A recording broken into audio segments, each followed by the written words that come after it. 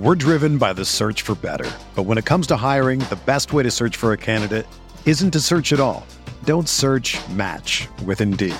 Indeed is your matching and hiring platform with over 350 million global monthly visitors, according to Indeed data, and a matching engine that helps you find quality candidates fast.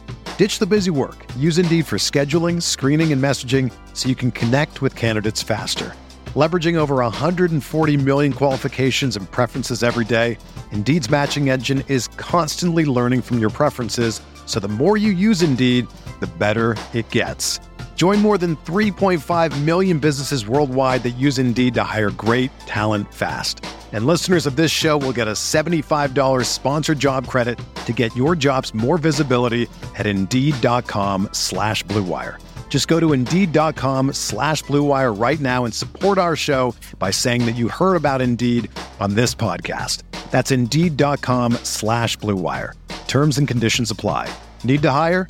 You need Indeed. This podcast episode is brought to you by Coors Light. These days, everything is go, go, go. It's nonstop hustle all the time. Work, friends, family, expect you to be on 24/7. Well, sometimes you just need to reach for a Coors Light because it's made to chill. Coors Light is cold lagered, cold filtered, and cold packaged. It's as crisp and refreshing as the Colorado Rockies. It is literally made to chill. Coors Light is the one I choose when I need to unwind. So when you want to hit reset, reach for the beer that's made to chill. Get Coors Light in the new look delivered straight to your door with Drizzly or Instacart. Celebrate responsibly. Coors Brewing Company, Golden, Colorado. Arteta! What a strike! What a screamer! Zola! And a fantastic goal! Arsenal back in it! And here's Limpar, lines it up, finds the net. Arsenal are in front. It was a dogged effort, and at times it didn't look like it was going to happen, but eventually the Arsenal players pulled through and overcame their manager. This is the Arsenal Vision post-match podcast. My name is Elliot Smith. You can block me on Twitter, Yankee Gunner. That's right. That's the tone. I'm setting the tone. That's how it's going to be. Let's face it. This is not the Arsenal Vision Pollyanna podcast. It's the Arsenal Vision podcast, post-match podcast. Anyway, now that I've hit myself in the head and got that cleared up, look, we will celebrate the victory because it was a victory and it is big in the context of the other results. So that leads me to housekeeping because of the other results and because Arsenal did get a victory. Guess what you're getting this week? If you'd like to sign up for Patreon, which is still the best deal in the business, you're getting a Schadenfreude podcast. Woo! Because, that's right, Paul. We're doing it. Schadenfreude. You know, because look, when you have the opportunity, when Spurs lose, when Liverpool, no, not them, Chelsea lose, when United lose, quite hilariously, when Barcelona lose to Granada, I mean, let's throw them in there. You have to do a Schadenfreude podcast. And so we will. And that'll be out in a day. So if you want to sign up for Patreon, we'd love to have you there. And we'd love to have you on that podcast. We'll also have a fantasy Premier League podcast coming out as well for those of you who care about that. Over at The Athletic, lots of new great articles. I find that basically that's the only place I go to read about football anymore. And if you'd like to do it, we'd love to give it to you for a month free to see if you like it and then give you half off. So $2.50 a month. And you help the pod. And that's how we get all the great guests we've had already. Michael Cox on, Amy Lawrence on, James McNicholas on. And we're lining up some even more fun stuff. I mean, not more fun than them. They're the best, but obviously the next ones will be even better than them. So yeah, help the pod. Go to theathletic.com/Arsenal Vision, theathletic.com/Arsenal Vision. And you're done. See, I listen to podcasts at 1.5x speed. And so I try to talk at that speed, and that's not always the best solution. Paul's here. You can find him on Twitter at Pause in My Pants. Hello, Pause. Woohoo. Clive's here. You can find him on Twitter at ClivePAFC. Hello, Clive. Hello. Tim's here. You can find him on Twitter at Stoberto. Hello, Tim. Hello there. Scott should just about be settled into Reno, into his new life, so he will be joining us again soon, sometime in the future. But this is a pretty full boat, or pretty pull boat, whichever you prefer. And we're going to dive right into it. So, Tim, just a quick question about the manager before we get into any of this. I just want to get a quick, either or, multiple choice question. Very simple. Is Unai Emery a bad coach, or is Unai Emery the worst coach? No, I'm kidding. I'm going to try to do this in a way that is not hysterically depressing and purely pessimistic, because we did win the game and we did it in exciting fashion. There'll be a lot to get to about that. But, I have to admit, I saw the lineup, and apart from the fact that Granit Xhaka, his name is written in pen, I joked on Twitter that Emery didn't have time to celebrate the victory. He was busy writing Xhaka's name into the team sheet for Old Trafford. But like, aside from that, I like the lineup. You look at it, you say this is good, should be able to put Villa under pressure, and yet you watch the team play, and the two things that just continue to stand out for me are the lack of numbers committed to the attack and the lack of intensity off the ball that makes us easy to play against. It's been the absolute story of the season. It was again in the beginning of this game. So I'm curious to get your take. Were you pleased when you saw who he picked? I thought it took some courage to pick Saka, and he certainly earned it. What is it about a team that looks on paper like it should be able to demolish a team like Villa, but cannot pressure them into submission? Yeah, it almost feels like Emery's kind of fighting the two sides of his nature, because I feel like what he does is he quite often puts out these quite attacking, enterprising lineups. He did it at Watford, but then I don't know if there's just something in him that thinks, oh, I've put out like quite a few attackers here, so maybe I need to tweak a little bit, just like what they do. And when you start tweaking what they do, it just kind of removes the point of having them in the first place. And yeah, it's interesting with our midfield at the moment, isn't it? Because you don't really get the sense that they're supporting the attack, but they're not supporting the defence either. And they really are, you know, like I see it so clearly from where I sit. I mean, so where I sit at the Emirates, if the camera was on the other side of the pitch, it would be in my seat, basically. So I've quite a good view of what's going on from up there. And just the space in that midfield is just cavernous. And I really think that's the root of all our problems at the moment. And as much as I never kind of thought that Luiz and Socrates seems like a particularly like complementary centre-back pairing, I kind of feel sorry for them at the moment, because I feel like all the analysis is, oh, LOL, Arsenal's defenders are crap again. And it's like, how many defenders have to get fucking burned playing for Arsenal before, you know, start looking at other things? And like, I was just looking at the midfield, and they're just like all over the place. And like, Granit Xhaka is like pressing up quite a lot, and like looks like he's trying to close players down high up the pitch, which I'm not sure I understand. And it just made me think of Steve Morrison, the ex-Millwall Norwich player, did a really good podcast recently with Tifo Football. Clive, I know you listened to it, and he talked about sometimes like the frustration with criticism because fans and pundits don't know what players are being asked to do by their managers. And he was basically saying, look, players will always do what their managers tell them unless they're like so big that they don't have to, because, you know, it's like any other job. You want to stay in the lineup, so you do what you're told. But I just can't work out what that midfield's being told, because they all seem to be doing different things. There doesn't really seem to be like any kind of structure. It's not like, I can't put my finger on something they're trying to do and failing, you know. It's not like I feel like, oh, they're being asked to do this, they're just not doing it very well. It's just a bit like I don't really get it. Can I add something, Tim? Yeah, go for it. So Emery said a couple of times recently about players pushing up to kind of press higher up the pitch. Like and Torreira. You see it, yeah, like Torreira. But you also see it frequently with Xhaka, not like in the run of play, but right from the kickoff, something will happen and he'll push up and he'll be like on the edge of the box pushing up, and he might be the central player. And because I agree with everything you're saying, nothing really makes sense. And this doesn't resolve the issue or make it a good plan. But you see every one of them pushing high up at times when they clearly think that's the instruction. And you see, like you say, this cavern, this gap behind them. Yeah, I would just say, by the way, Paul, I think you said something really prescient there that has to be called out, something really insightful. Nothing makes sense, because that, to me, sums it all up. That sums it all up, as the famous saying goes. Yeah, go ahead, Tim.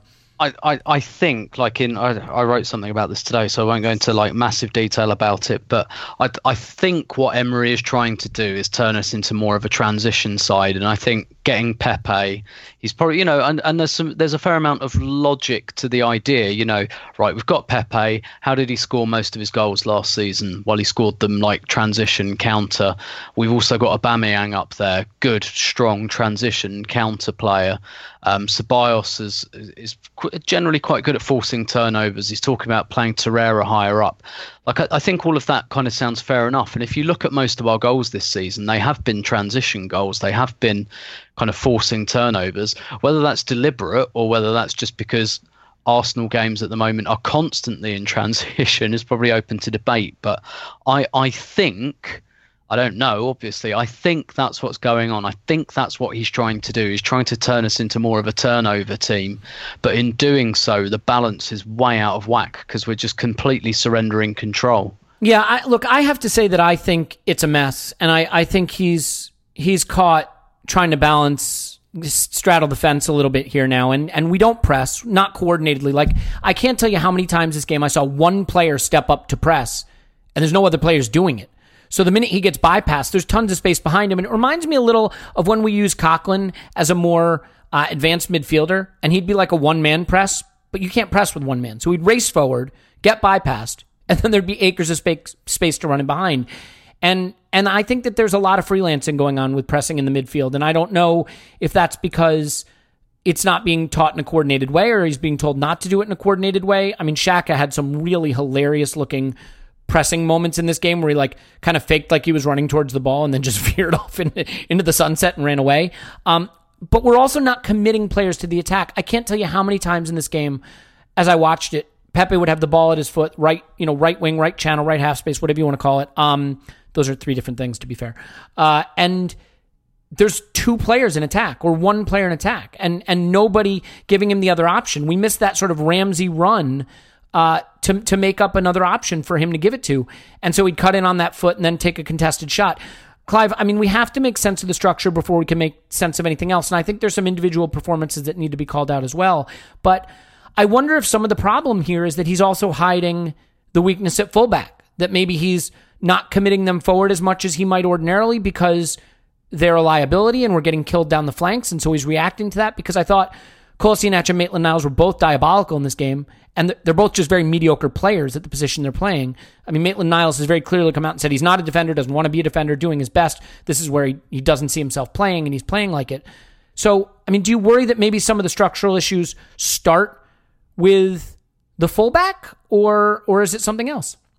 Nope. I think Maitland-Niles was diabolical. For the first time, I looked at him and thought, you don't want to play here, mate, do you? You actually don't want to be a fullback, and you're going to show everybody that you're okay going forward, but going backwards, you're going to jog it out. And I felt he sulked through the game, so not a great performance from him. Kolasinac, I thought was fine. I think we know what he isn't, and he's not a great fullback in the back four, and maybe losing Monreal and Koscielny has destabilised the back line more than we actually recognise. So that's the back line. But let me tell you what's going on in midfield. The reason why there's a cavernous space in midfield is the distances. The distances are just not right. We've picked a team with three players that all want the ball, but we give them a space that actually makes them play off the ball. When we lose it, because where we're losing the ball a lot is actually is in the top third. Our accuracy and technical security in the top third is forcing a transition game. And then we have three players that focus primarily on making space to get on the ball, but don't actually think about their defensive distances if we were to lose it. And they literally go where they like. So the problem is that, I said this last week, is that Emery's not recognising the players that he has. When you coach, there's a philosophy at the FA. It's called the four corners, right? And the four corners of coaching is physical, technical, social, and psychological. The psychological profile of Ceballos, Guendouzi and Xhaka does not complement each other. Ceballos is a give-it-to-me player, get on the ball, doesn't care where he stands. Guendouzi, similar, not quite as bad. And Xhaka is red or dare. He goes and his role, he feels, is to put out fires. So if he's not putting out fires with water, he's carrying a can of petrol and he's throwing that on the situation, it's making it a lot worse. The psychological profile of those three players do not mix, and they do not offer any sort of defensive distances, compactness, which make you feel as though the middle is secure. So not only front to back, is the distance too big? In my opinion, I would have a much tighter system, more compact front to back. And that's my David Luiz thing, but I don't think it's just him. I think it's the fear of conceding that's forcing us to collapse closer to our goal. And not just our defenders, but our centre midfielders also. The psychological profile of the players is not creating the distances there. So you compare the profile of a Torreira and a Willock that want to be in the middle, want to press, and I'm going to add another name in there that could play in there quite easily in Callum Chambers, who has done that role. His profile is to protect. So when you walk on the pitch, you go onto the pitch with the primary role in your mind. And I feel the 3 players that we selected yesterday, their primary role is let me get on the ball and pass it. They're not thinking about transition. 3 phases of the game. In possession, out possession, transition. The game is won on transition today. Everyone is looking for it because that's when you're most disorganised. And Arsenal are focused too much on the ball, and they are looking shocking off the ball. They have the most non-running midfield 3. You got three joggers there. You can only afford 1. In this modern age, unless you're going to control possession, you can only afford 1. Against top teams, you might get away with 2, but you can't have 3 joggers. You just can't have 3 joggers because there's no defensive intensity, no defensive distances. If you pick 3 joggers, you squeeze the space. You can't have a big space and pick 3 joggers. This is my issue with the coach. Know your players. Create a system where they can play and do well. If you're going to make the pitch big like Spurs do, then pick runners and win the races. Villa had 3 players in McGinn, Grealish, and Marvelous. And Marvelous ran us ragged, right? He literally ran us ragged. McGinn and Grealish are good players, by the way. And they found the 3rd player there now that's really going to make Villa decent in centre mid. Every team is playing 3 in, and every team is looking at our 3 and saying, I don't care what name's on the back of their shirt, we can run them. And come on, lads, we've been talking about this for about 2 years now. Athletically, we are not up to it. So if we keep picking these types of players and buying these types of players in multiple occurrences of, the same thing is going to happen until we change the profile of centre mid we're going to have, change the distances by which we're going to play, and if we are going to be a transition team, then let's commit to it and get much more aggressive about where we engage, how we engage people, and how we can create transitions. We can't just wait till we're 2 goals down and we have to be absolutely ferocious and desperate to then start pressing the ball like we did at Spurs. And then obviously against Villa, we went 1 goal better and actually won the game, which we should have done at Spurs. And by the way, Tim will tell you, this is quite similar, maybe not as spectacular, to a lot of games last year in the 22-game run. And there's something that Emery has created a trend of, and that is throwing away halves of football. And I've never seen that being done so much by the same coach. Throwing away halves. Last year we found it quite exciting because it was new. This year there's no credit in the bank and we're not finding it exciting. We're finding it tiresome, nerve-wracking. There's no credit.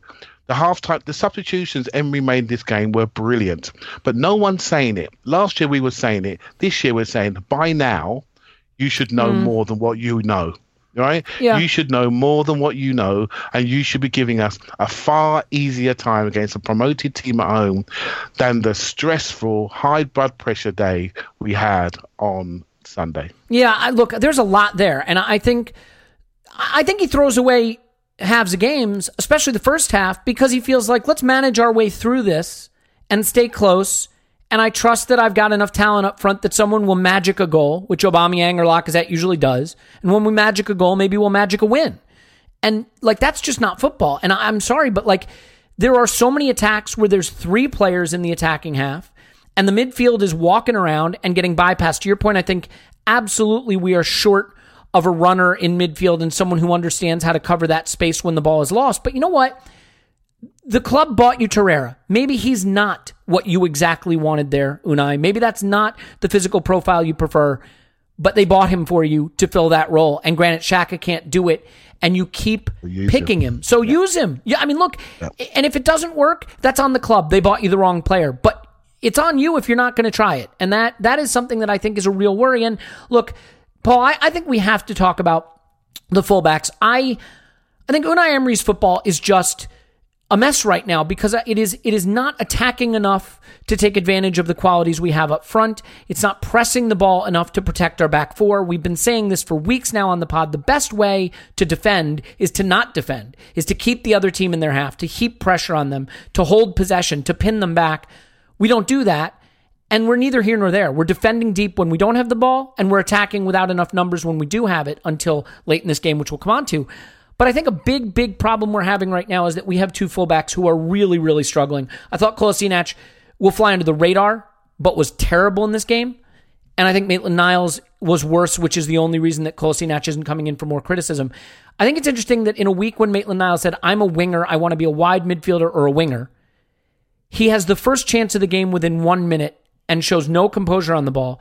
And a couple minutes later, he gets the ball sprayed out to him wide, overlapping Pepe, and takes a touch so heavy that it bounces 5 yards out in a touch. Like, I think if you want to prove you're a winger, then, if you're not doing the defending part right, you got to do that. Then for their first goal, Guendouzi deserves criticism for not tracking the runner. The center backs are too split. They need to get tighter, but that cross should be cut out. It's not that hard.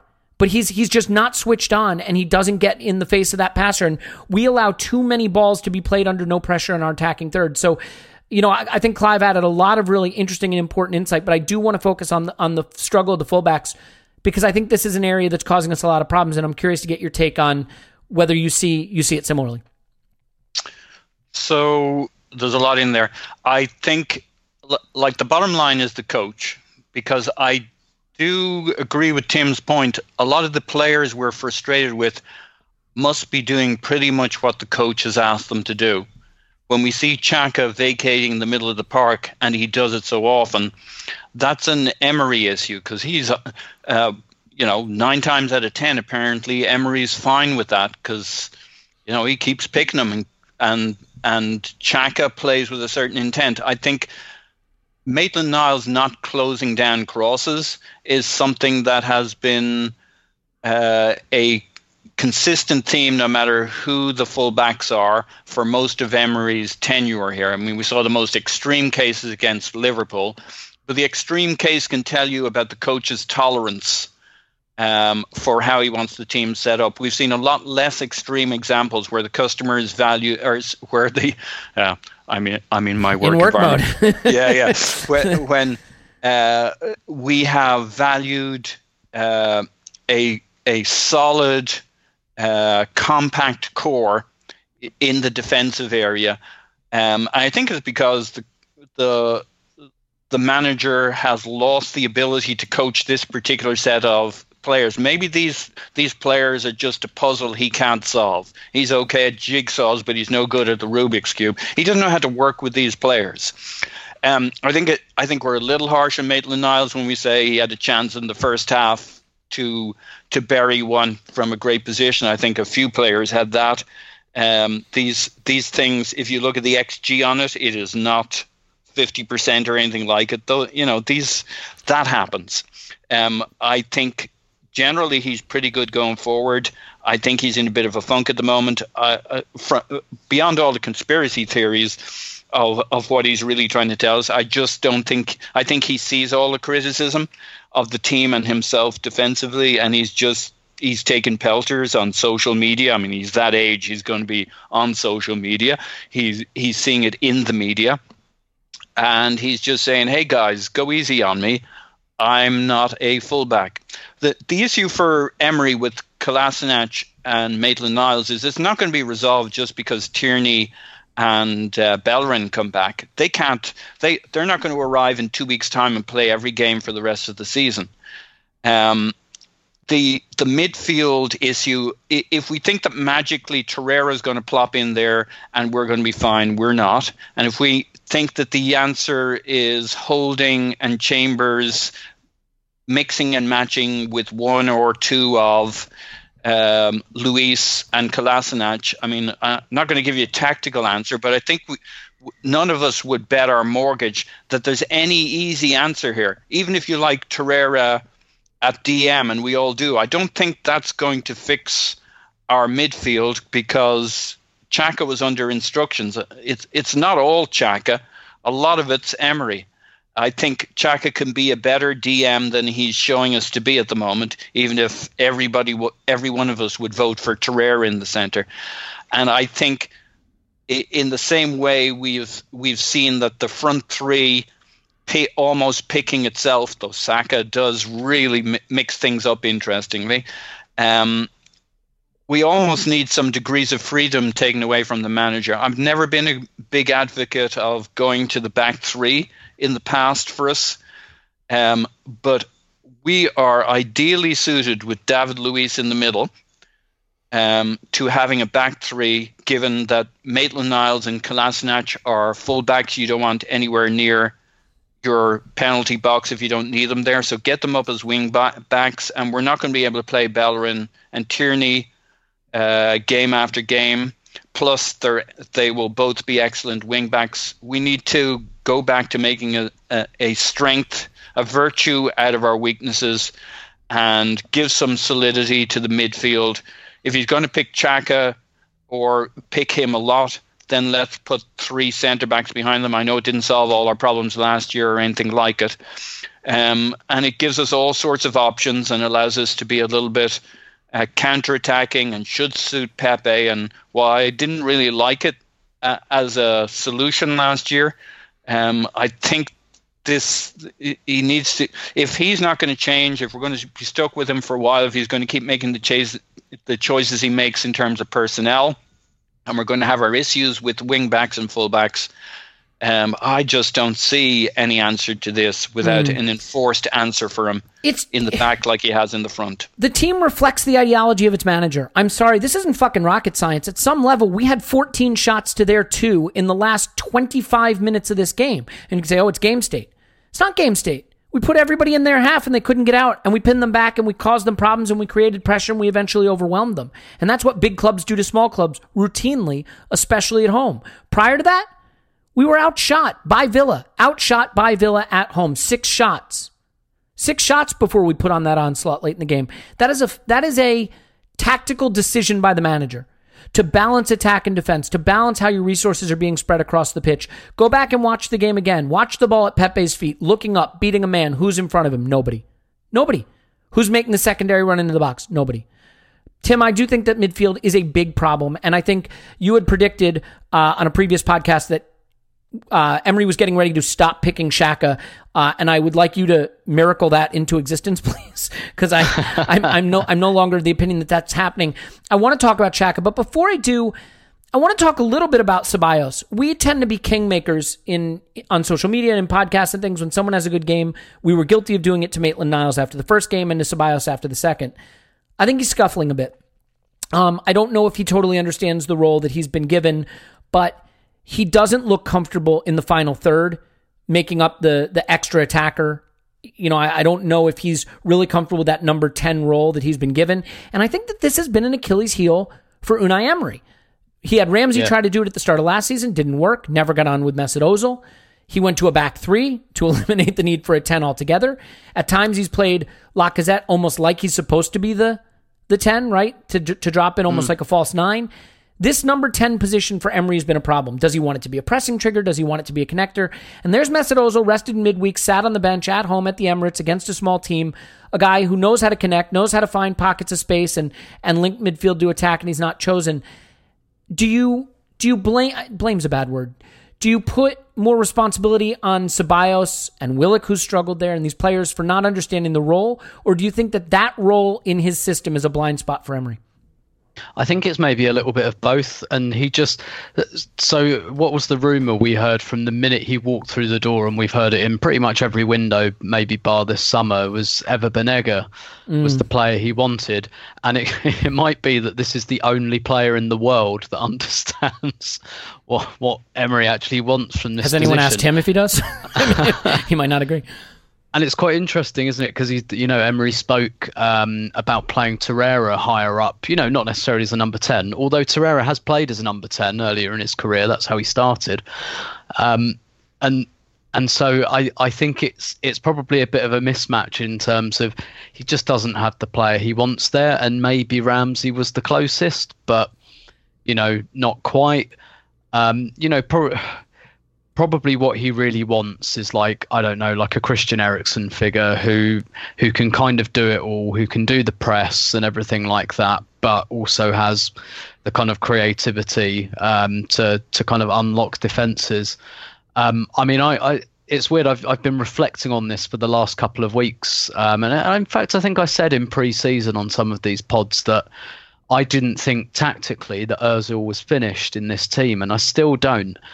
And I want to be careful about falling into a couple of traps. The first one is feeling turning against Emery, and therefore, the kind of the conflicts he is in, be it personal or tactical, are automatically wrong, and therefore you must take the other person's side because, maybe. So sorry to simplify that and put that in better language. Siding with Ozil now all of a sudden because perhaps I feel a little bit more down on Emery. I want to be careful about doing that because I don't want to pretend that last season I was campaigning for greater inclusion for Ozil, because I kind of wasn't. And I think I get all of the reasons that Emery doesn't really want to use Ozil, and I do think Ozil has to take a lot of responsibility for that. And I think Ozil's slide started before Emery turned up as well. So I want to be a bit careful about doing that, and I want to be a bit careful. I completely agree with what Paul said there about, look, putting Lucas Torreira at the base of the midfield, that might help. It's not going to solve all our problems overnight. Neither is Rob Holding, neither are the fullbacks. Like, I agree. I think there's something a bit more profound going on here, and it's not just a case of put that player in and it's all fine. There's something else going on here. But I kind of the piece I wrote for today, like, I kind of started writing it before the Villa game, and actually my argument was going to be that one of Ozil or Ceballos should play, which is kind of what I was talking about in the last pod, just to give us a bit more of that control. Maybe Ceballos isn't the control player. He's I think, like Clive said, more of the give me the ball, but he's not necessarily the foot on the ball guy. He's more the kind of road runner, like gimme, I want the ball, I want to be involved. Whereas perhaps Ozil is a bit closer to that he's kind more of an accelerator, isn't he? Like Ramsey did. Yeah, precisely. Except he does it on the ball.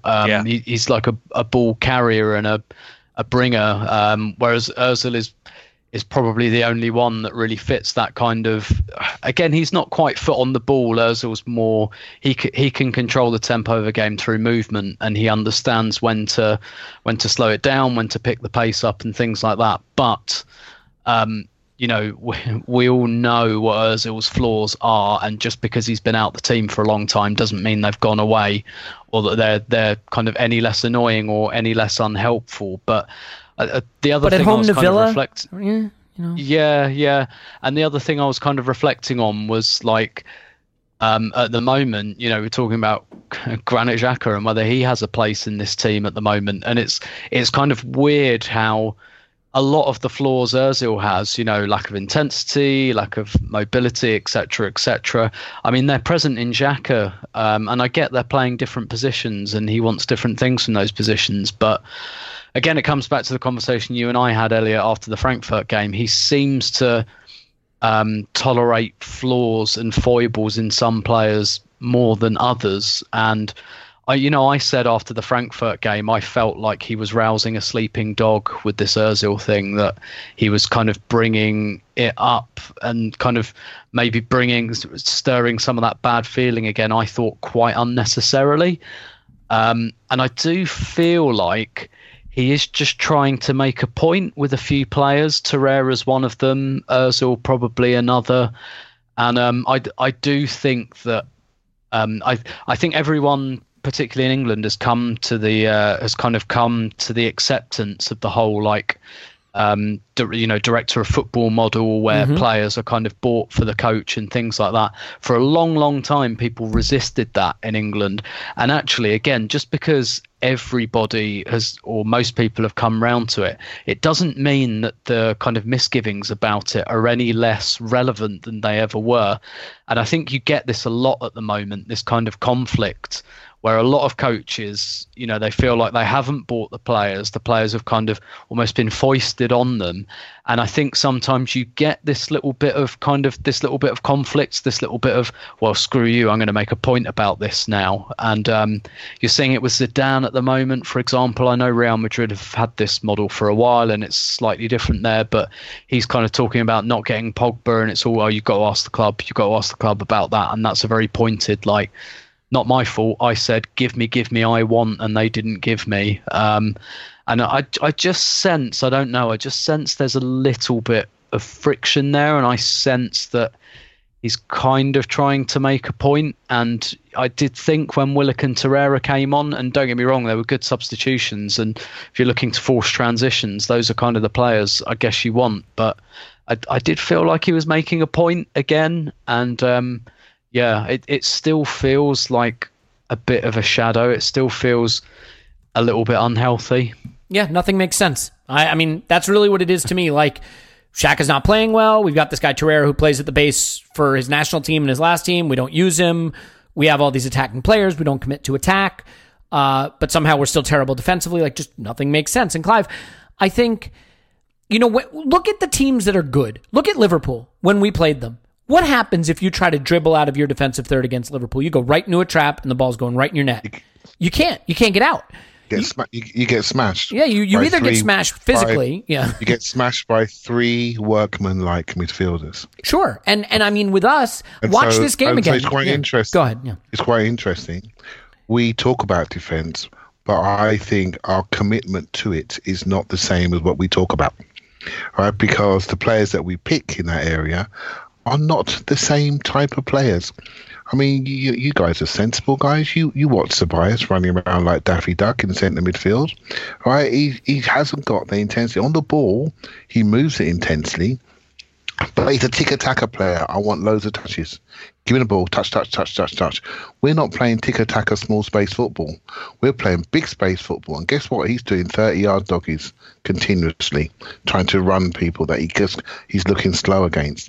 And so the situation's different. So we are heading towards a 3 up, 3 in, but the 3 in that we're choosing are not the right 3, right? And so that commitment to solidity, that commitment to physical and tactical control, we're not quite committing to. And I think Xhaka's part of the problem. I think if anything came out of Sunday, I think it was Guendouzi saying to everybody, you better build this team around me because I'm your best bet. I felt Xhaka would be useful for this year. Maybe I was over ambitious. I thought it would take a year for Guendouzi to fully kick him out the door, but it's taken about 6 weeks, right? And the game Sunday was a total message to everybody. The moment Xhaka went off, that Guendouzi said, "I'm having this now. I'm taking over. Give it to me, and I'm going to drive. I'm going to pass. I'm going to move." And we're getting some clarity about things we suspected really, really quickly about certain players.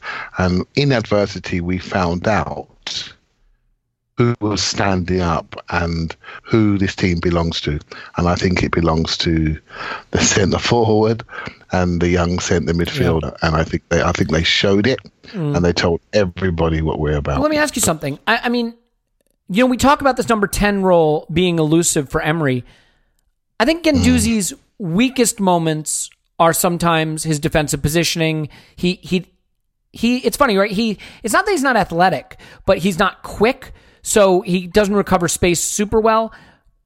I love the way he plays when he gets closer to goal. He had a really good shot in this game. He won us a penalty. He's good at those short ball recoveries, right? Preventing teams from playing out. He seems to have an eye for getting into the space. In fact, when he won the penalty, he starts that by intercepting a pass and carrying it into their box. He has the ball. He sprays out to the wing for Chambers for the second goal we wind up scoring. Yep. Well, I mean, why can't he be more advanced? And then you can play Torreira and Ceballos together. Because Ceballos, I agree with you. Look, he needs players close to him. The reason he was so good against Burnley is the distance between him and his teammates was never more than 2 or 3 yards, and he loves playing that way. Yeah. He's carrying the ball 5-10 yards of space in this game with nobody near him, having to make the passes that Xhaka likes, the 20-yard, passes out to the wings. That's not Ceballos' game. So can't you put them at the pivot and let Guendouzi go do more creative stuff in the attacking third? Well, Guendouzi developed this. I mean, up until this season, I don't think he had an assist, if I might be right. Yeah. Now he's assisting and now he's shooting. So we've got a player here that can play 6, he can play 8, he can play 10. I mean, I am big on him because I think he has things which are uncoachable, which are in between his ears. He is somebody that's got an unbelievable mentality for the game, and he's very much a young, arrogant Cesc-like. May not be quite as good yet, but he has that same persona, that same aura about him, that same nastiness, that same shithousery about him. He's got the same things, and I like players like that say, I'm not having this situation. I'm taking over, and so Elliot, I totally agree. I think he should be. If you're going to say to somebody, be free, maybe he's the one. Mesut Ozil is the one in our minds, and he does some good things, but I don't think he's two-way enough. But he's obviously, I think he's maybe Ceballos showed us some limits in that position, but maybe Ceballos could play deeper and give us a little bit of technical control deeper. I think he works hard deeper. I think he finds extra yards defensively when he shouldn't. And when I first ever saw him playing for Betis, he was more of a 6-type player. So I was quite surprised how he developed over the next few years into a more of an 8-10. He was an 8-6, and I think that wouldn't be the worst thing for him in England to sit and look and dictate, because I think he lacks the sprinting speed once he's out of position. And I think it may work to some of his weaknesses if we say stay here and help us build rather than be free, because you're giving us no structure when you're free. You're not thinking smart. Right, so, but are we going to 3 in? Are we going to 2 and a 1? I don't know, and none of us know because we keep changing. I think we need to focus on, 3 in. But at the moment, while we're getting players back, I very much agree with Paul that we need to pick a system to get the best out of our players returning to health. And I think the 3 at the back is what we could easily do. It doesn't affect our front 3 configuration. It just gives us a level of clarity in the wide spaces. And I think we are playing 2 wing-backs as full-backs, and then we're talking about them in a negative way when they are not full-backs. They are doing a job as full-backs. They're wide midfielder, centre midfielder on one side, and they are wing-backs on both sides, and we are not allowing them to be what they are. We're not allowing our centre backs to be what they are. We're asking Xhaka to do things which he's not comfortable with. We're now seeing the limits physically of Ceballos, so we're now killing him, even though he had a statue after the first home game. And Torreira, we are just seeing him come back because he's only looked fit the last week or so. So I think his inclusion in Arsenal's midfield going forward is an absolute must, because he brings a lot of the things that we don't have. And so that's where we are, Elliot. So I had a little think today. Just give me one more minute, mate. A little think today about where we are as a squad. And we did take out a lot of players this year, and we all agreed with it. Particularly me, I really wanted to blow the whole lot up. So we let go of 18 players, and half of them we can't remember their names, right? So great. £500,000 off the wage bill. Great stuff. Well done, club. But then we added 5 or 6, which we loaned one back. And of those players that come in, none of them are ready yet. They're not here. Pepe's only just, had a semi-decent impact. Ceballos has had one game, not really impactful. We got Tierney to come back, and he looks very promising, but he's a way off from being promising. And so we've not added anything significant, but we've taken away stability from Monreal, Koscielny, and we've lost some power running in Iwobi and Mkhitaryan, and we're now replacing that with young players and players that are not up to speed. And so we ask ourselves, well, I ask myself, why do we keep doing this? And then I look back at the players, and they're not here yet. They're not where we want them to be. And so we are going to get a lot of the same. In some ways, we're at this moment in time, potentially we are way stronger, but at this moment in time, we're actually weaker. We're actually weaker from a playing perspective. Yeah, that's fair. And those options for Emery are not there. And so, and by the way, he would misuse them anyway at the moment, because I think he's panicking a little bit.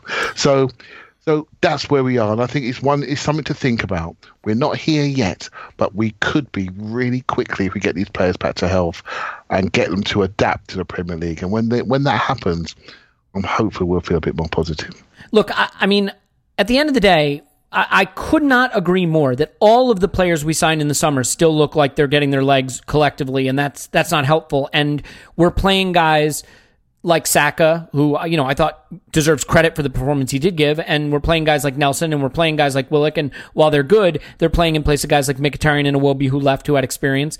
We're playing guys like David Luiz, who, while he does give us the clown car element we've lost removing Mustafi from the squad, he's not going to replace the sort of solid leadership of Koscielny, not to mention that we just put our defenders in bad positions to begin with. So yeah, there's a lot there, and I grant you that. I just can't help but think that it looks disorganized and messy on the pitch because there's a muddled message getting through. And I think it's funny because the breakdown from Adrian Clark, which is a wonderful video you should always watch, the headline of it is how a brave and bullish attitude swung the game. And I can't help but think, wouldn't that be a cool attitude to start with? Like right from the beginning of the game. Imagine if you were brave and bullish, like from kickoff. That would be cool. Let's take a break to get you signed up for The Athletic. And when we come back, we'll talk about a couple individual performances that were positive, the comeback, some of that, and then maybe just a little bit on where we go with Emery from here. So we'll take a break. You'll sign up for The Athletic because you'll get a month free, and you'd be crazy not to. And then after that, we'll have a really good chat about the fun stuff in this game. Stay with us. Okay, it's time to tell you about The Athletic, the new home of football writing and a world-class sports website. You can get The Athletic for half off and a month trial right now if you go to theathletic.com/ArsenalVision. You'll help the pod, and of course you'll help The Athletic too, but that's a good thing because you will be at the new home of football getting world-class writing and the best coverage of Arsenal from writers like Amy Lawrence, whom we love, has been on the pod, David Ornstein, James McNicholas, also known as Gunnerblog, myself, but don't let that hold you back. The coverage of sports is unrivaled, and there's no advertising to get in the way, no clickbait. They're not chasing ad revenue. They're just trying to write great in-depth articles. They've broken some incredible news. They've had some incredible interviews. Loved the article about the Eddie Nketiah loan to Leeds and how that came about. So there's a lot to like there. Try it out. It's a month free. And then if you stick with it, it's $2.50 a month. That's it. So you can go to theathletic.com/ArsenalVision and try it now. See what all the buzz is about. Go sign up now, theathletic.com/ArsenalVision. All right, we're back. Let's dive right back into it. And Paul, I think the thing that I want to do just really, really quickly is before we get to the comeback, I want to talk about this persistent struggle for us to impose ourselves on games. And if you had to pick a criticism of Emery, do you think it's fair to say that people understand Arsenal struggling defensively? We look at that back line, we realize it's a bit makeshift at the moment. Socrates is bad, Maitland-Niles is scuffling, Kolasinac is mediocre at best, Luiz is still finding his place. Like, there's a lot of personnel-related issues for our defensive problems, so it's not great. But it's the inability to sustain an attack. And I think in this game, it could not have been a better sort of control test, like a scientific test, because the Emery game plan produced virtually no shots and virtually no pressure. And the helter-skelter throw everyone in the attacking half game plan produced a winning performance that absolutely overwhelmed Villa. So for you, is this just a stark contrast of Emery's problem developing attacking football and how when the players were able to freestyle late, they sort of overcame it? It's Emery has been unable really to put together a coherent plan going forward or going backwards, which is quite a trick. I mean, there's not too many managers who have got to his level in the game with his reputation and with his pedigree who can't do one or the other. But weirdly, we just seemed. We are a pretty impressive puzzle at this stage, and we seem to have gotten the better of him. I do think this game is a little bit of a one-off in a number of ways. Obviously, when we go down to 10 men, that automatically makes it something of an outlier, even though if you still see all the same flaws, and you see all our flaws in the first 40 minutes or so before Maitland-Niles is sent off. But it's still, even that's a bit of an outlier in that we just got a hiding from Watford that was chastening for this team. And, Xhaka talked about being afraid, or whatever you want to call it. I wouldn't. I know he got hammered for that, and you can argue that, 4 or 5 different ways. But what he was saying was, we don't know what we're doing at Watford in that second half, and they obviously had a come to Jesus meeting after that and kind of got some things sorted out. We went to Frankfurt, and you could see all the same flaws, but at least we got into that game and it was fun and it was attacking, and we came away with a little bit of a high. But I was not shocked that when this game kicked off at the Emirates, even though we have our support and even though it's at home, that their midfield 3 fancied this. I mean, they were really, really good in midfield. Grealish, McGinn are on a roll and looked really on their game. And Marvelous was actually, I think that's a bit of an overstatement, but I think he was pretty good. And they really fancied it, and they came at us. And why not, right? So you can see why we might be a little slow out of the blocks on this one, because we were about not fucking up, not exposing ourselves. We just put our hand in the fire at Watford and got burnt. And what did Villa have to fear at that point? They absolutely thought, let's go at them, let's go at their defense, let's go at their corners and the fullbacks. And with Grealish and McGinn, why wouldn't they be 110% positive and excited about running at our guys? So I wasn't too surprised with how we started. I wasn't even panicking at that point. I didn't like it, and I was obviously concerned. But we went to goal down. I still thought they can't keep this up for the whole game, and we'll come back into it. And it's a shame that we have these Achilles heels. I don't know if we have enough heels, but we've got enough Achilles here of problems all over the pitch, and with our manager and with our philosophy, because it was an absolute roller coaster of a game. We all know it was the most fun or exciting game I've watched in a long time. I watched it with my daughter, and she was just her jaw was hitting the floor. It was just brilliant stuff. They'd go up a goal, we'd come back. They'd go up a goal, we'd come back.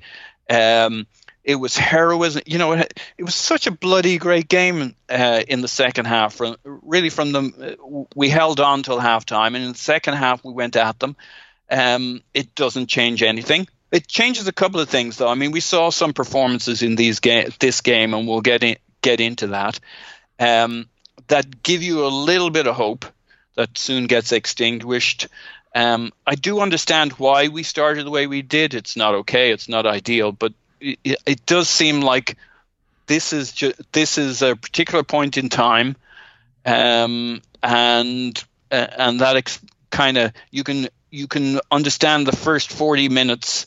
What would have happened after that had we not had the sending off? We'll never know, but this was 2 different games, and fair fucks to us in the second half. I don't know what we can take forward from that. I think there's a couple of individual performances we can take forward from it, and it'll have done us a power of good while we're staying in the game till the manager can work out if he can come up with something, or while our fullbacks come back. Maybe it buys us a game or 2 or 3 where we do okay, and then something kicks in. Our new fullbacks come back, and or we move to a back 3, or he pulls the plug on Xhaka and starts playing Torreira there.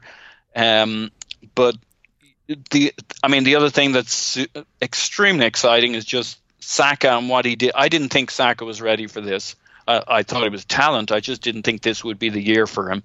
And that makes you think, why wouldn't you want Pepe, Saka with Aubameyang through the middle, going forward as often as possible? I mean, one doesn't want to forget or overlook the contribution of Lacazette, but man, that's a hell of a front three, giving us a dynamic attack. And Aubameyang not only seemed to step up in his performance, but he was captain-like.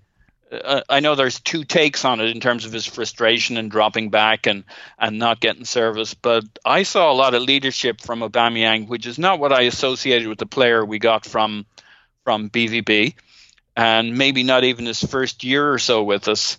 He seemed to be there just to kind of do his Aubameyang thing, but we've seen for a couple of games now him stepping up and taking a leadership role, and I wish maybe that was in the thinking a little earlier, because I'd love to derail any Xhaka coronation.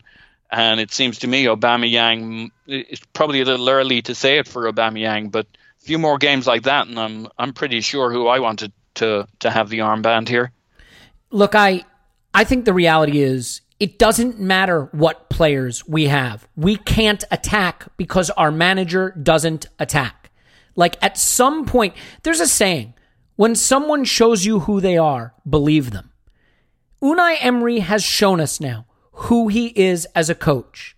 Instead of the excuses, he doesn't have the fullbacks. Well, that was away at Liverpool. Or, the players retired. Or, there were injuries. Instead of the excuses, believe him. He's shown you who he is. He showed you who he was at PSG, and he's showing you who he is here. He is a conservative manager who does not want to overcommit to attack, but he does not know how to get the balance right because, as Clive said, and I tend to agree with him, he's panicking a little now. So he's splitting the baby. He's trying to attack, but he's doing it in a way that's leaving us vulnerable because he's not using any pressure. And I think we are a low tackling team. We don't have tacklers in midfield. We press in a non-concerted individual way, and when players get by our weak tackling midfielders, they have space to run into, they get it out wide, where they exploit two mediocre fullbacks, and that's where we conceded 2 goals. The center backs are not good, they're playing terribly, but they are having to cover for a lot of space, and so I have some sympathy for them, although I have no sympathy for whatever that was Socrates did, where he hugged the leg and pretended like he got hit in the face, and it's just one of those moments where you just say, all right, I'm done with this player.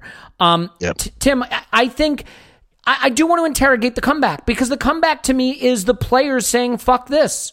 Let's go win the game. Now, I'm curious how much you weight the substitutions towards influencing the comeback and how much you literally weight just putting everybody in the attacking half and having 14 shots in the last 20 minutes of the game after having 6 prior to that. So, I mean, the substitutions, I think if we are ever going to give Emery credit, it has to be to the fact that at least every single substitution he made seemed to work and be good.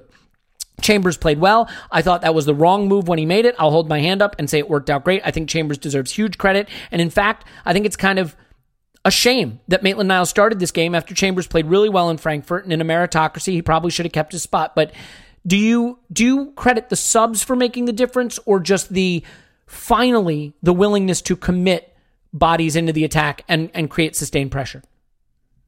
A little bit of both. So I do think the substitutions were significant. I think they really helped. But at the same time, I do think it kind of started before that. I did kind of think with half an hour to go, I didn't think we really looked like we were down to 10 men. I did, it was obviously all a bit frantic and everything, but I did think, yeah, I wasn't super confident that we'd keep Villa out. That was the thing. I was thinking, well, we might score, but Villa might score as well. And, look, the last couple of games, right, they've been 2-2 with 10 minutes to go and could have gone either way, basically. That's the pattern of the last couple of games. But I did kind of get that sense. I thought, no, we could score here. And I think the substitutions complemented that rather than started it. If that makes sense. I think a couple of things happened here. So I think, first of all, the performance of Matteo Guendouzi in terms of driving Arsenal forward and taking that responsibility to get the ball from deep area, because the lines, we were saying, like, the midfield's not compact. There's no real passing lanes there. There's no, there's not a kind of obvious ball progression route there. So I think he decided to go into cheat mode a bit and just try and dribble through it and get the ball into the area and be a bit more direct. Whether he was asked to do that, whether he took it upon himself, we don't know. I also think that, the moment in which, and so we've built up all this momentum and got the crowd back and everything like that. I do think Villa sat back more than they should have at 2-1. I understand it, but I really think there was a third goal for them there if they really, really wanted it. But also, when games are this frantic, they turn on quite small moments. And, the Aubameyang free kick to win the game is, I just kind of look at that moment and, sometimes we can superimpose narrative on things because we want to and because we want to, and because we want to come to grand sweeping conclusions and look at these moments as iconoclastic when sometimes they're not. Sometimes it's just a guy spanks the ball in the net and you win.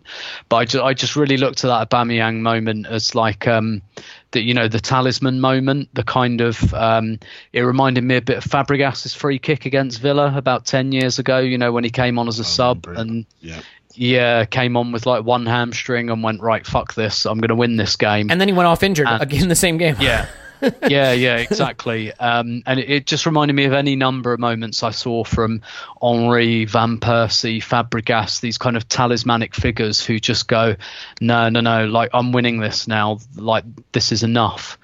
And so I think we have that moment to thank for it as well, because once Callum Chambers got the equaliser, don't get me wrong, I was thinking, right, there's plenty of time for a winner here, but I was still quite grateful to be level, and I was thinking, well, the point is, it could have been worse at this point. So, but at the same time, it's weird, isn't it? Because if this game was a kind of isolated incident, I think you give more credit to, if not the manager, then the team. When a team's kind of playing well and they do this. In fact, I was reflecting, we had a Villa game when we won the double in 2001-2002. And we were 2-0 down at half time. And this was when Arsenal were playing really well. They were top of the league. It was that great team with Pires, Vieira, Henry, etc. And we were 2-0 down at half time. And it happened, in that era. We look back and we pretend it didn't and that we just beat everyone 4-0 every week, but we didn't. And then we went and we won that Villa game 3-2 with 3 goals in the second half and a last minute winner. And when your team's playing like that, you go, that's character. That's, these guys fighting for each other and fighting for the manager and everything. But when all of your games are just like basketball and basically, you've had 2-2 draws and a 3-2 win and you just think, yeah, this is just natural variance because all of our games are kind of turning into chaos, then there's an element which really it's difficult to know how much the manager can take from that. What I guess I'd say is that in our last home game, we came from 2-0 down. The problem against Watford, I think, was that we went 2-0 up and retreated into our shell. So the message, as you, not so much implied, Elliot, as sprayed on the city walls in 10 foot, 10 foot kind of. Call me Banksy. Is when we take the game to teams and attack, we look quite a bit better than when we try and sit back and contain them. So it's really difficult to tell. I guess what you'd say for the manager at this point at half time, I was thinking not so much that they've gone into down tools mode. I didn't think it was that bad, but I was thinking, this is very much a kind of team who are almost apologetically thinking, oh, can we just get rid of this guy? Whereas in the second half, at least you saw enough to suggest that they haven't got to that stage yet. Now, that's not exactly a massive triumph for Unai Emery at this point, but maybe he'll take what he can get. The players have not down tools, and even if our confirmation biases proved to be true and they went rogue and just took it into their own hands, at least they didn't just throw in the towel. Yeah, I got to tell you, I don't even know if they would have fought for it. I think Matteo Guendouzi deserves a lot of credit. I think his anger and his natural aggression imprinted itself on the team in the second half. And I think it became It's easy to say infectious, but I mean, it as someone who has a lot of experience with infection, I think it was infectious. I think the way he drove to win that penalty and the way he was getting in people's faces, I think was really relevant. Paul, you want to add quickly on Matteo? Yeah, there's a guy who was sitting behind the Villa dugout. I don't know if you saw that. I saw the tweet about John Terry. Yeah, he was apparently Guendouzi and Terry were basically trash talking each other for most of the second half. Kind of Jordan to the other team's bench, going back and forward, and Guendouzi. I think that's who Guendouzi is. I know there was talk about how he shouldn't have done it at Watford, etc. I don't think it made any difference at Watford. This is his fuel. He loves this shit. I think the idea that Guendouzi shouldn't do that, I think that's balls. There's some players that can do it. Most players, it gets in their own head after a while. I think he runs on this fuel. Yeah, I agree. And I mean, Emery, to his credit, said, I like his anger at the end of the game. Yeah. And I do too. I mean, look, this is one of those guys that, if he played for another team, you'd be calling him a see you next Tuesday every day, and you just absolutely hate him to death. But when they're on your team, that's exactly what you want. And I think when you have a listless performance and a team that's about to go out on its shield meekly, a guy like that intercepting a pass, dragging it into the penalty area, taking a penalty, firing up the crowd, getting you back on level terms, and then when it's not going well again, dragging you back into it, taking a shot, getting into it with the opposition keeper, setting up the second goal to Chambers. I think he just dragged the team back in. And ultimately, look, I think you judge a coach by how a team plays when his plan is being executed, and you judge the players how they play when the plan is blown up. This game, the plan got blown up. Down to 10 men, down a goal to newly promoted Villa at home, got to rescue it, and the players freelanced, and they showed what can happen when you create sustained pressure in the attacking half. Clive, I wonder, can this be a watershed moment for Emery? Can he look at this? Because I got to tell you something. Down a man, down a goal, to Villa, last 20 minutes at home. I think it's the most impressive attacking display we've had under Emery since we beat Fulham at home. I don't think I'm being my normal hyperbolic self. I think that is the best we've played in the league for over a 20-minute period from an attacking standpoint since Fulham. And I wonder if maybe Emery, who is obviously rabid about consuming video, will watch that and something might click into place. I mean, do you think that last 20 minutes can be instructive for him and for the team? I hope it's a message to everybody that what we can do when we force people back. And your point earlier about forcing them back, I keep saying it earlier, but it starts with the back line. It starts with where we engage people. I think I also have an engagement problem. We're engaging people too deep. We're allowing them to run too far. We need to engage people much higher up, and that's what's changed in the last quarter of this game. We had Pepe pressing, we had Willett pressing, we had Torreira pressing, and I think it's all triggered by Guendouzi's bravery to get into the box. And I think so. Yeah, I just don't think he's quite committing to one thing or the other. See, I don't mind if you say to me, "I'm going to be a transition coach," then pick a transition team. If you're going to be a possession controlling team, then reduce the space and pick technicians that can give you technical security, right? I feel he's just not quite committing appropriately to the strategy which he's trying to implement, and I'm finding myself harder and harder trying to see that. And I think what we're seeing is a reaction to pressure. We're seeing the three compartments of the team almost playing for themselves, and when we do well, everything connects. Arsenal's biggest weakness for me is our disconnect us. If you disconnect us from our talent, which is at the top end of the pitch, we become very listless, very weak, and very easy to play against. We have fullbacks that don't stop the entry pass. They don't get tight, and they allow people to turn and cross with no pressure. So that's because their first role is not, they don't see themselves as fullbacks. They stand in the hole, but they don't really go and smash people. I guarantee you, I watched 1 minute. I watched the first minute of the Wolves under-23 game, and the ball goes out to the right-hand side, and Bellerin is right at the bloke's backside. We transition, and Balogun scores in the first minute. It's just your position, his position. He doesn't allow the entry pass. He's not having that. You're not turning around on me. That's a player. That's a fullback, not a player that's playing in midfield. And these things are happening all over the pitch. And what we're seeing, so many highlights of situations where Xhaka and Guendouzi are so deep in their box, right next to their centre-backs, which means, guess what? People are getting shots off against us. There's no engagement on the D. And so we have an engagement issue. We have a distances issue. We caught between two strategies. And the last two home games, I felt there was only one thing to do, and that was to go and get something back. And then everyone got together, became connected, the distances were smaller, we became more aggressive, and we've run both of them teams off their feet in the second half. We haven't worked this out away from home yet. We've got no idea as a club how to approach away games. But at home, at least there's a sense of pride, depending on what's happening in the game, that says you're not coming out of here with anything and we're going to take it from you. If we could bottle that up and say, this is how we want to play, quicker, more intense, and start to buy players that can do that, then I think we're on the way back. But at the moment, I think we're caught. We're a little bit of old, slow-footed Arsenal in Ozil, Xhaka, maybe even Ceballos. I hate to say that, but that's how I'm feeling today.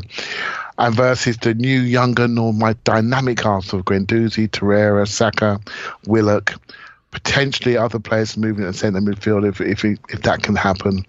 I see a much greater dynamic, which is far more the modern game in the Premier League at the moment. And if we can do that, the first time I heard this was from Ken Early on Andrew's podcast. He said there is a shortage of talent in the Premier League, but there's no shortage of sports science.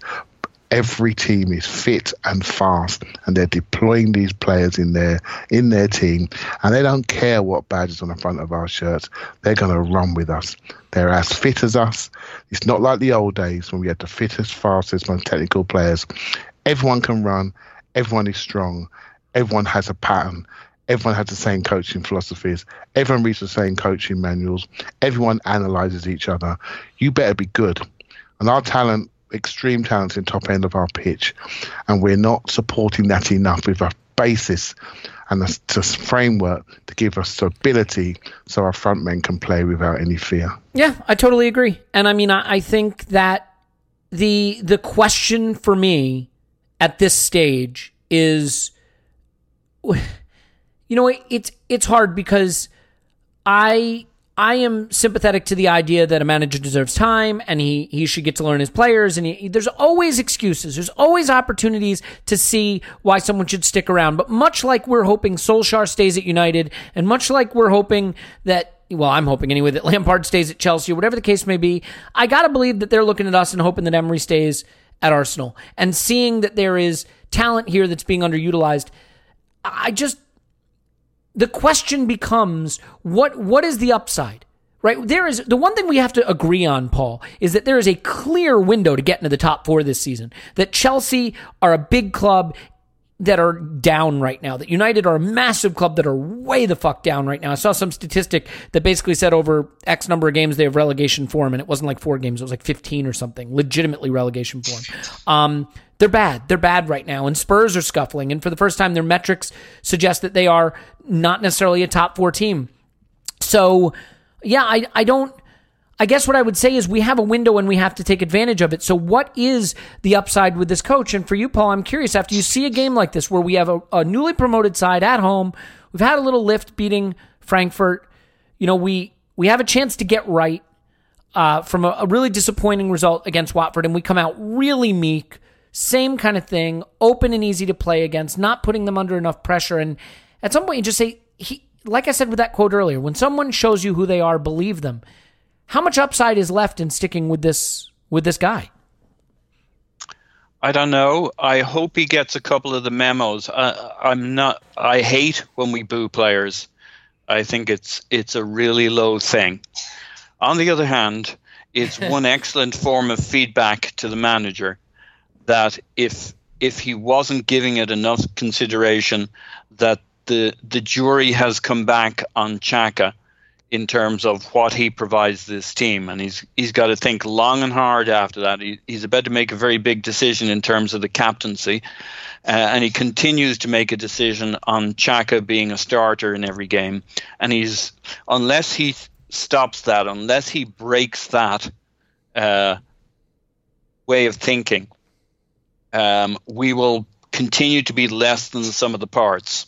And the other thing he has to do is, unless he miraculously decides he's not going to start with Xhaka, he's going to switch to Torreira and try and reconfigure what he's doing at the moment.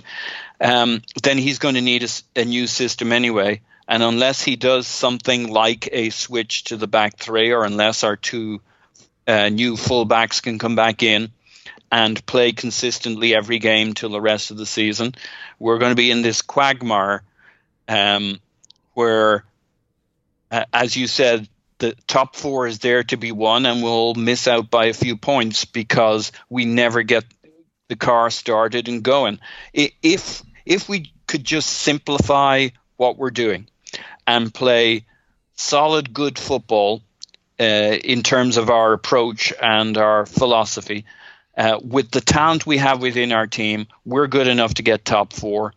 And he's got to be able to convince. At the end of the day, the decision you're asking me about is the decision that Edu and Raul have to make.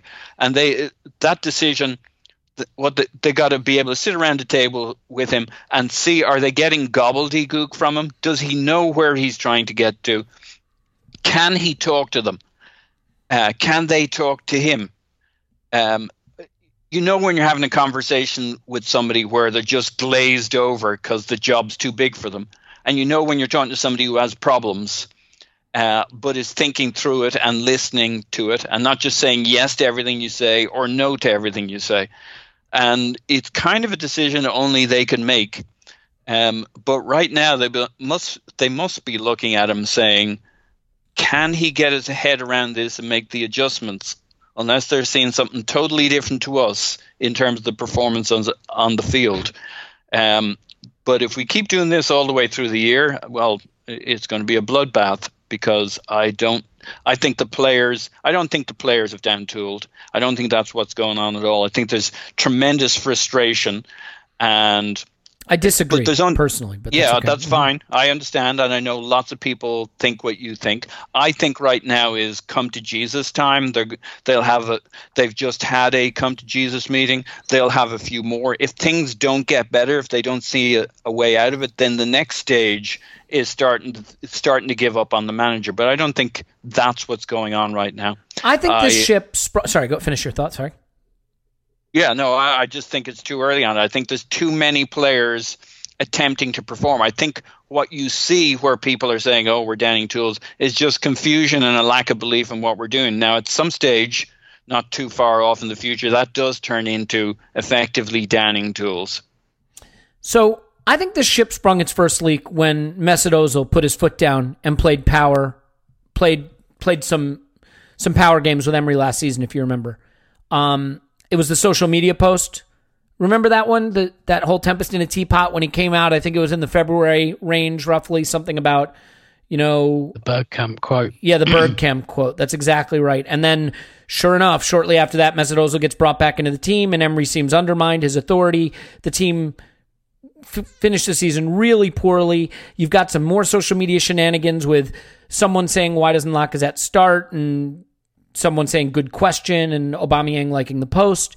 You've got Maitland-Niles coming out and saying, I'm not a defender. I deserve to play in my regular spot. Everybody else gets to. You have, all these little data points. Koscielny wanting out, so bad that he's willing to destroy his legacy. Mesut Ozil getting frozen out again. And then you have this game where the team just limps through it. And totally lifeless performance. Aubameyang's body language against Watford and again in this game. And I think that the team got angry and Guendouzi injected a little bit of belief and life into them, and they fought back and they did win it. But they won it, I think, in defiance of the plan, not in following the plan. And so Downing tools is a tough one because I think there's probably shades of Downing tools. I mean, you really saw it when Chelsea downed tools against Jose and they were down in 12th place or whatever the hell it was. I mean, that's the real version. But then you also had Saka after the Frankfurt game says, I don't really understand Unai, so I mostly listen to Freddie. There's the leak that came out. What was it? Alan Smith, who came out and said some of the players don't understand the instructions they're being given. The ship is springing leaks. And if this is what we're hearing, I always think of this stuff like an iceberg. They say the same is true of alcoholism, right? Like it's an iceberg. Whatever you see on the surface, there's a lot more going on below the surface. If we're starting to see the little social media posts and the Alan Smith quote coming out, and Gunner Blog was briefed with some stuff, and you know the comments from Maitland-Niles, and there's just these little leaks springing, I think what's going on below the surface might be a lot worse. Tim, can we sort of clean this up with some of the incidents in the game just real quick? Sure. And actually, before we do that, do you think there's any merit to what I'm saying, or that I'm sort of wish casting what I want to believe into what's actually happening? Not at all. No, there are a lot. You know, there's no like open mutiny. Yeah, I completely agree with Paul that we're not at mutiny stage yet, but there are some even if they're distant, there are some alarm bells certainly. Yeah. Okay. And look, I am of the opinion that had we lost to Villa, I think it could have been his last game. I don't know. I have this the vote of confidence thing is real. When Vinay came out and gave him the vote of confidence, and it wasn't Raul giving him the vote of confidence, by the way, like that's usually a bad sign because it means they know that he needs it. And you and I touched on that earlier, Tim. But so, all right, couple things I want to pick out of here. First of all, the Maitland-Niles second yellow. I actually think it's a second yellow. I know a lot of people disagree. Do you have a perspective on it? I didn't quite think it was. I think it was a bit harsh, but I completely understand why people do. I don't have a strong objection to that. I don't think I'd have done it, but I get it. I don't think it's scandalous. I think the reason for me is he's steaming in and goes to ground, right? At a pretty high rate of speed and kind of swings the leg through. He does get the ball. His trailing leg takes the man. I think it's close. But I guess my argument is if you're on a yellow and that's the way you're going to tackle, you're inviting it. Yeah, I actually, my read of why his leg was up was actually he was trying to take his leg away so that he didn't like take the guy out. So like, and once you're on the ground, like sliding, you can't stop yourself doing that. My read on it was, you know, he stuck his leg up because he was trying not to hit the other guy, if that makes sense. And he had a choice between having his studs way up in the air and not hitting the guy or hitting the guy. And he probably would have got a second yellow either way. I think we can both agree that he definitely gave the referee a decision to make, which you can't be doing there. Another thing I want to pick out, you know, leadership comes in a lot of flavors. Aubameyang hitting that free kick with disdain is one of them. By the way, Paul's going to take off, so Paul's on Twitter at Pause My Pants. Thanks, Pause. Woohoo. We're going to be wrapping up here momentarily anyway. But so I think another form of leadership is understanding what the team needs to get back on track. And one of the things the team needed is Pepe to get his confidence up. And I think that Aubameyang giving Pepe the penalty, he could be looked at two ways. People who really want to be cynical could say, it's Aubameyang's kind of scared of it because he missed a key one against Spurs. I don't buy that at all. I don't think that's in his head the slightest bit. I think he knows that Pepe needed a goal and he gave it to him. How do you feel about that incident? Yeah, no, I agree. And Aubameyang took a penalty against Man United straight after that Spurs one. I don't think that was a concern for him. And I think you're right. I think Pepe probably needed the goal on balance, and Aubameyang has shown himself to be pretty selfless in that respect. I maybe don't consider it quite the act of charity everyone else does, because I think probably because it didn't happen at Arsenal, but Pepe's a really, really good penalty taker. Yeah, he took tons of them last season, yeah. Yeah, if he wasn't our first choice from the start, I kind of want to know why, because I think he's our best penalty taker. Lacazette would have a word, I think. Yeah. So it wasn't like he gave it to like this kind of. It wasn't, if he'd given it to like Saka, if he'd still been on the pitch or something, then yeah, that's probably like a bit of an act of charity. But this is like a guy who has a really, really good conversion rate off of a lot of penalties. So, fine with me. I don't think it was just about let's get him a goal. I think it was, this guy can take penalties. Fair enough. Yeah, and to be fair, I mean, I think look at the reaction after the way he puts his arm around Pepe. It's, he's wearing the armband in that moment. I just think while you're right, he gave it to a guy who's very good at it and very experienced and is arguably the better penalty taker. There's definitely an understanding. I think the arm over the shoulder, the way he celebrates it with him, at least reflects a recognition that this is a player who could just use a goal to get that stigma off his back of, he hasn't scored for Arsenal. And, it could go a long way to making a difference. We'll see. I guess the last thing then, Clive, that I just want to touch on, because I don't want it to get swept under the rug, is the performance of Callum Chambers. He had a number of neat little moments in this game. And he takes his goal brilliantly. Really, really brilliantly. He had a couple really excellent pieces of skill, and he takes the goal well. And I think, if nothing else, given the scuffles that Maitland-Niles is having, and obviously he's going to miss the League Cup game and maybe beyond, depending on whether he's injured or not. I haven't seen anything on that. I think Chambers has at least put himself in the frame to be one of the two center backs or the fullback until Bellerin's back, certainly, based on the fact that he stepped up when he was needed. He played well in Frankfurt. He played well in this game. It's an area where we're struggling. There has to be a meritocracy. I mean, do you feel the same way? I know he's a player. I don't know that I've rated him that much. All right, fair play. I don't know that you haven't either. But, okay, so what's your feeling? So I famously called him a souffle, and but what I will say is, I'm learning about judging players. I tend to not focus much on individuals. I used to judge Aaron Ramsey in a very negative way, and then I thought to myself, you know what? If people like Tim can see a different side of him, I can try to see the same.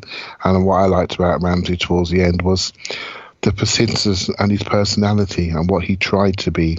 And I find myself thinking the same about Callum Chambers. He's been sent out on loan twice. Yeah, he's persistent and he wants to be an Arsenal footballer. And from pre-season to the first game at Newcastle, he played much better than he's played in the past, in my opinion. In the Frankfurt game, he was good.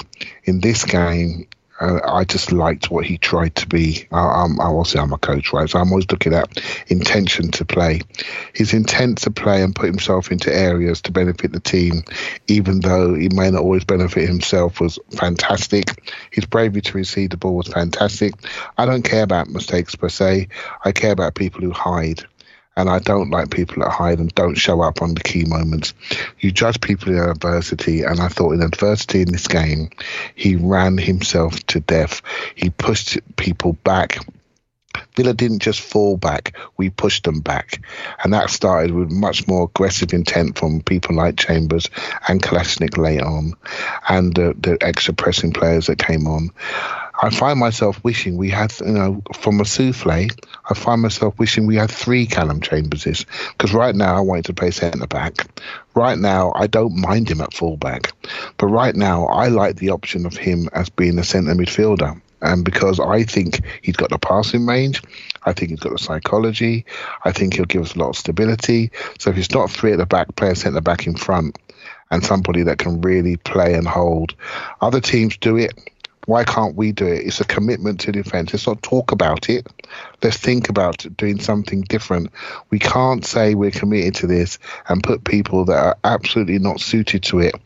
Maybe Xhaka can be a second player in midfield, but he can't be that first one that we rely on to be the to shut the back door, because his psychology just does not allow him to do it.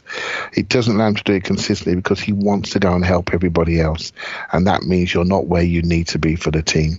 And for someone like potentially do that. So we need to think about that. And I'm so pleased that somebody that's persistent to want to be here and build his career. And I've got to say, I'm looking forward to seeing his next game. I really am. I know more people like that, the better. Yeah, well said. I think he is a player who has an opening right now to play a lot because, Holding will be in and out.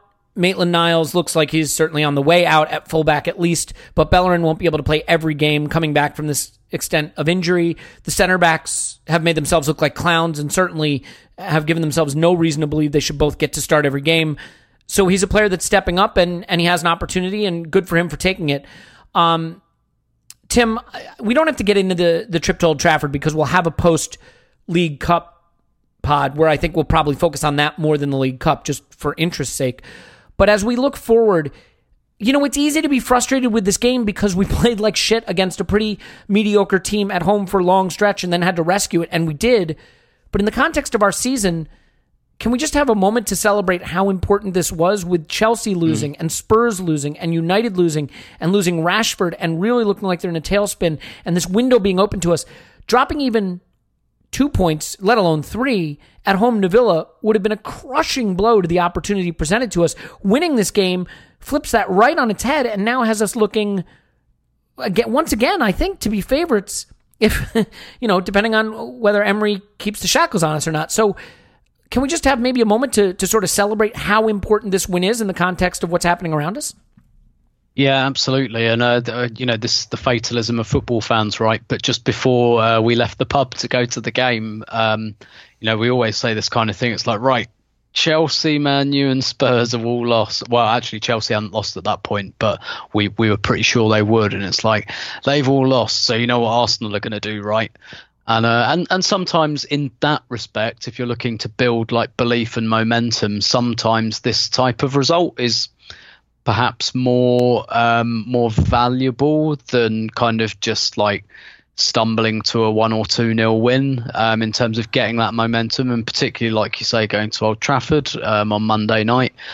So yeah, hugely important, because I was sitting there thinking, particularly during the first half where I just thought we would die, I was thinking, oh my God, like maybe my pre-season protestations about how like, the teams from 3rd to 6th aren't as bad as everyone says. Maybe we're all going to finish outside the top 6. Maybe like West Ham, Leicester are both going to get in there or something. But just hugely important in that respect. And it's it's still early, obviously, but when you look at the league table right now, like Chelsea are 11th, I think, at the moment, and which is weird because there seems to be quite a lot of good feeling around them at the moment, just because they're doing this kind of youth thing, even though they're probably overdoing it. And again, I think Frank Lampard's just trying to make some points that don't need to be made in doing this, like he's leaving some good players out. We're doing the youth thing too, Tim, and no one's looking in the same sort of light. We're playing just as many young players, just as many academy graduates, but no one's looking at us in the same positive light. To be fair, Clive, it's because we're so boring, no one wants to pay attention to us, period. And but like the whole the Frank Lampard thing, it's got that kind of, if we were managed by like, I don't know, Tony Adams right now, you're right, Clive. It would be very much like it would be looked at very, very differently. Yeah, I mean, to be fair, they've got a transfer ban, so congratulations to them for having to play youth because their squad's gutted. Meanwhile, we're throwing Willock and Nelson and Saka and Chambers and Maitland-Niles and all these academy players and Guendouzi, who's 20 out there, and everybody's like, look at Project Youth at Chelsea. And I'm like, please fucking shut up. And like... And Chelsea should have been doing that years ago anyway. Yeah. Like, why has it taken them so long to work out that Mason Mount is better than like Ross Barkley and Danny Drinkwater? Like why did they need a transfer ban to work out that they've got like probably the best youth team in Europe? Like, it's amazing to me that they haven't tried to lean into that more than they have. I'm not saying like, look, replacing Hazard with Pulisic at this moment in time, not ideal. Pulisic might get to that level, but that's probably not what they want to happen. But yeah, like loads of these youth players they've got are far better than a lot of the muck they've been spending tens of millions on. And it's the same for us as well. Saka for free or Lucas Perez for 17 million. Please. Willock for free or Mohamed El Neni for 10 million. I mean, it's not rocket science. It's like, it's good business, and it's good to see that Arsenal are kind of doing that. But just to kind of go back to your point, I think that's hugely important. And I'm interested in this Man U game because I think now we will I think it's undeniable that we've got some kind of mental block going to Old Trafford. Now we're about to see how big that mental block really is, because there has never been a better opportunity to get rid of it. They have presumably no Rashford, no Pogba, no Martial. Lukaku's scoring goals in Italy. I mean, it's disaster for them. And the window is open, and the question is, will Emery climb through it and steal the pie, the Manchester United pie from the Old Trafford windowsill? I think we can just about leave it there. That feels like a good stopping point. We'll of course be doing a post-League Cup podcast, and we'll have the Schadenfreude pod as well. So a lot of good stuff. That'll be for patrons coming up. And of course, if you do want to sign up for The Athletic at theathletic.com/ArsenalVision, you get a month free, and every month it's $2.50. I mean, it helps us get great guests on the pod, which we'll be looking forward to. And so that's really all there is to it. Look, I realize this is sort of a down tone for a game where we won. And as I said sort of jokingly at the beginning, this is not the Arsenal Vision Pollyanna podcast. I think everybody prefers to be happy than sad, but you have to analyze the game that was put in front of you. And when Arsenal get themselves in that position at home to Aston Villa, you have to address it. I think the fact that we finished the game out shooting them 14-2 shows you there's something there. There is something there. And so we'll see if that's something that Emery can latch onto, kind of understand how it came about and reproduce it. And we'll talk about that after the League Cup match in that pod, which we'll probably use as a Manchester United preview pod. So we'll probably blend those two together, because I don't know how much we're going to want to spend on the League Cup, but that'll be organic, and we'll figure it out as it goes. Tim's on Twitter at Stillberto. Thanks, Tim. My pleasure, as always. Clive's on Twitter at ClivePAFC. Thanks, Clive. Thank you very much. Paul's gone already. Scott will be back in a little bit. My name's Elliot Smith. You can block me on Twitter, Yankee Gunner. Give us a 5-star review. Write nasty things about us in the comments. We do love you. We really appreciate you putting up with us. I know that these are sort of tricky times, right? Because there's a lot to question and a lot to critique, but we don't want to let that become the only part of the debate. So hopefully we're straddling that line reasonably well, or at least the others are, while I just live in my doomy prison that I exist in. In any event, as I mentioned, we do love you. We will have a lot more for you this week, and I am going to stretch as I try to remember who we are playing in the League Cup. I think it's Forest. Is it Forest? Yeah. It's Forest. We'll talk to you after Arsenal 10. Forest 0.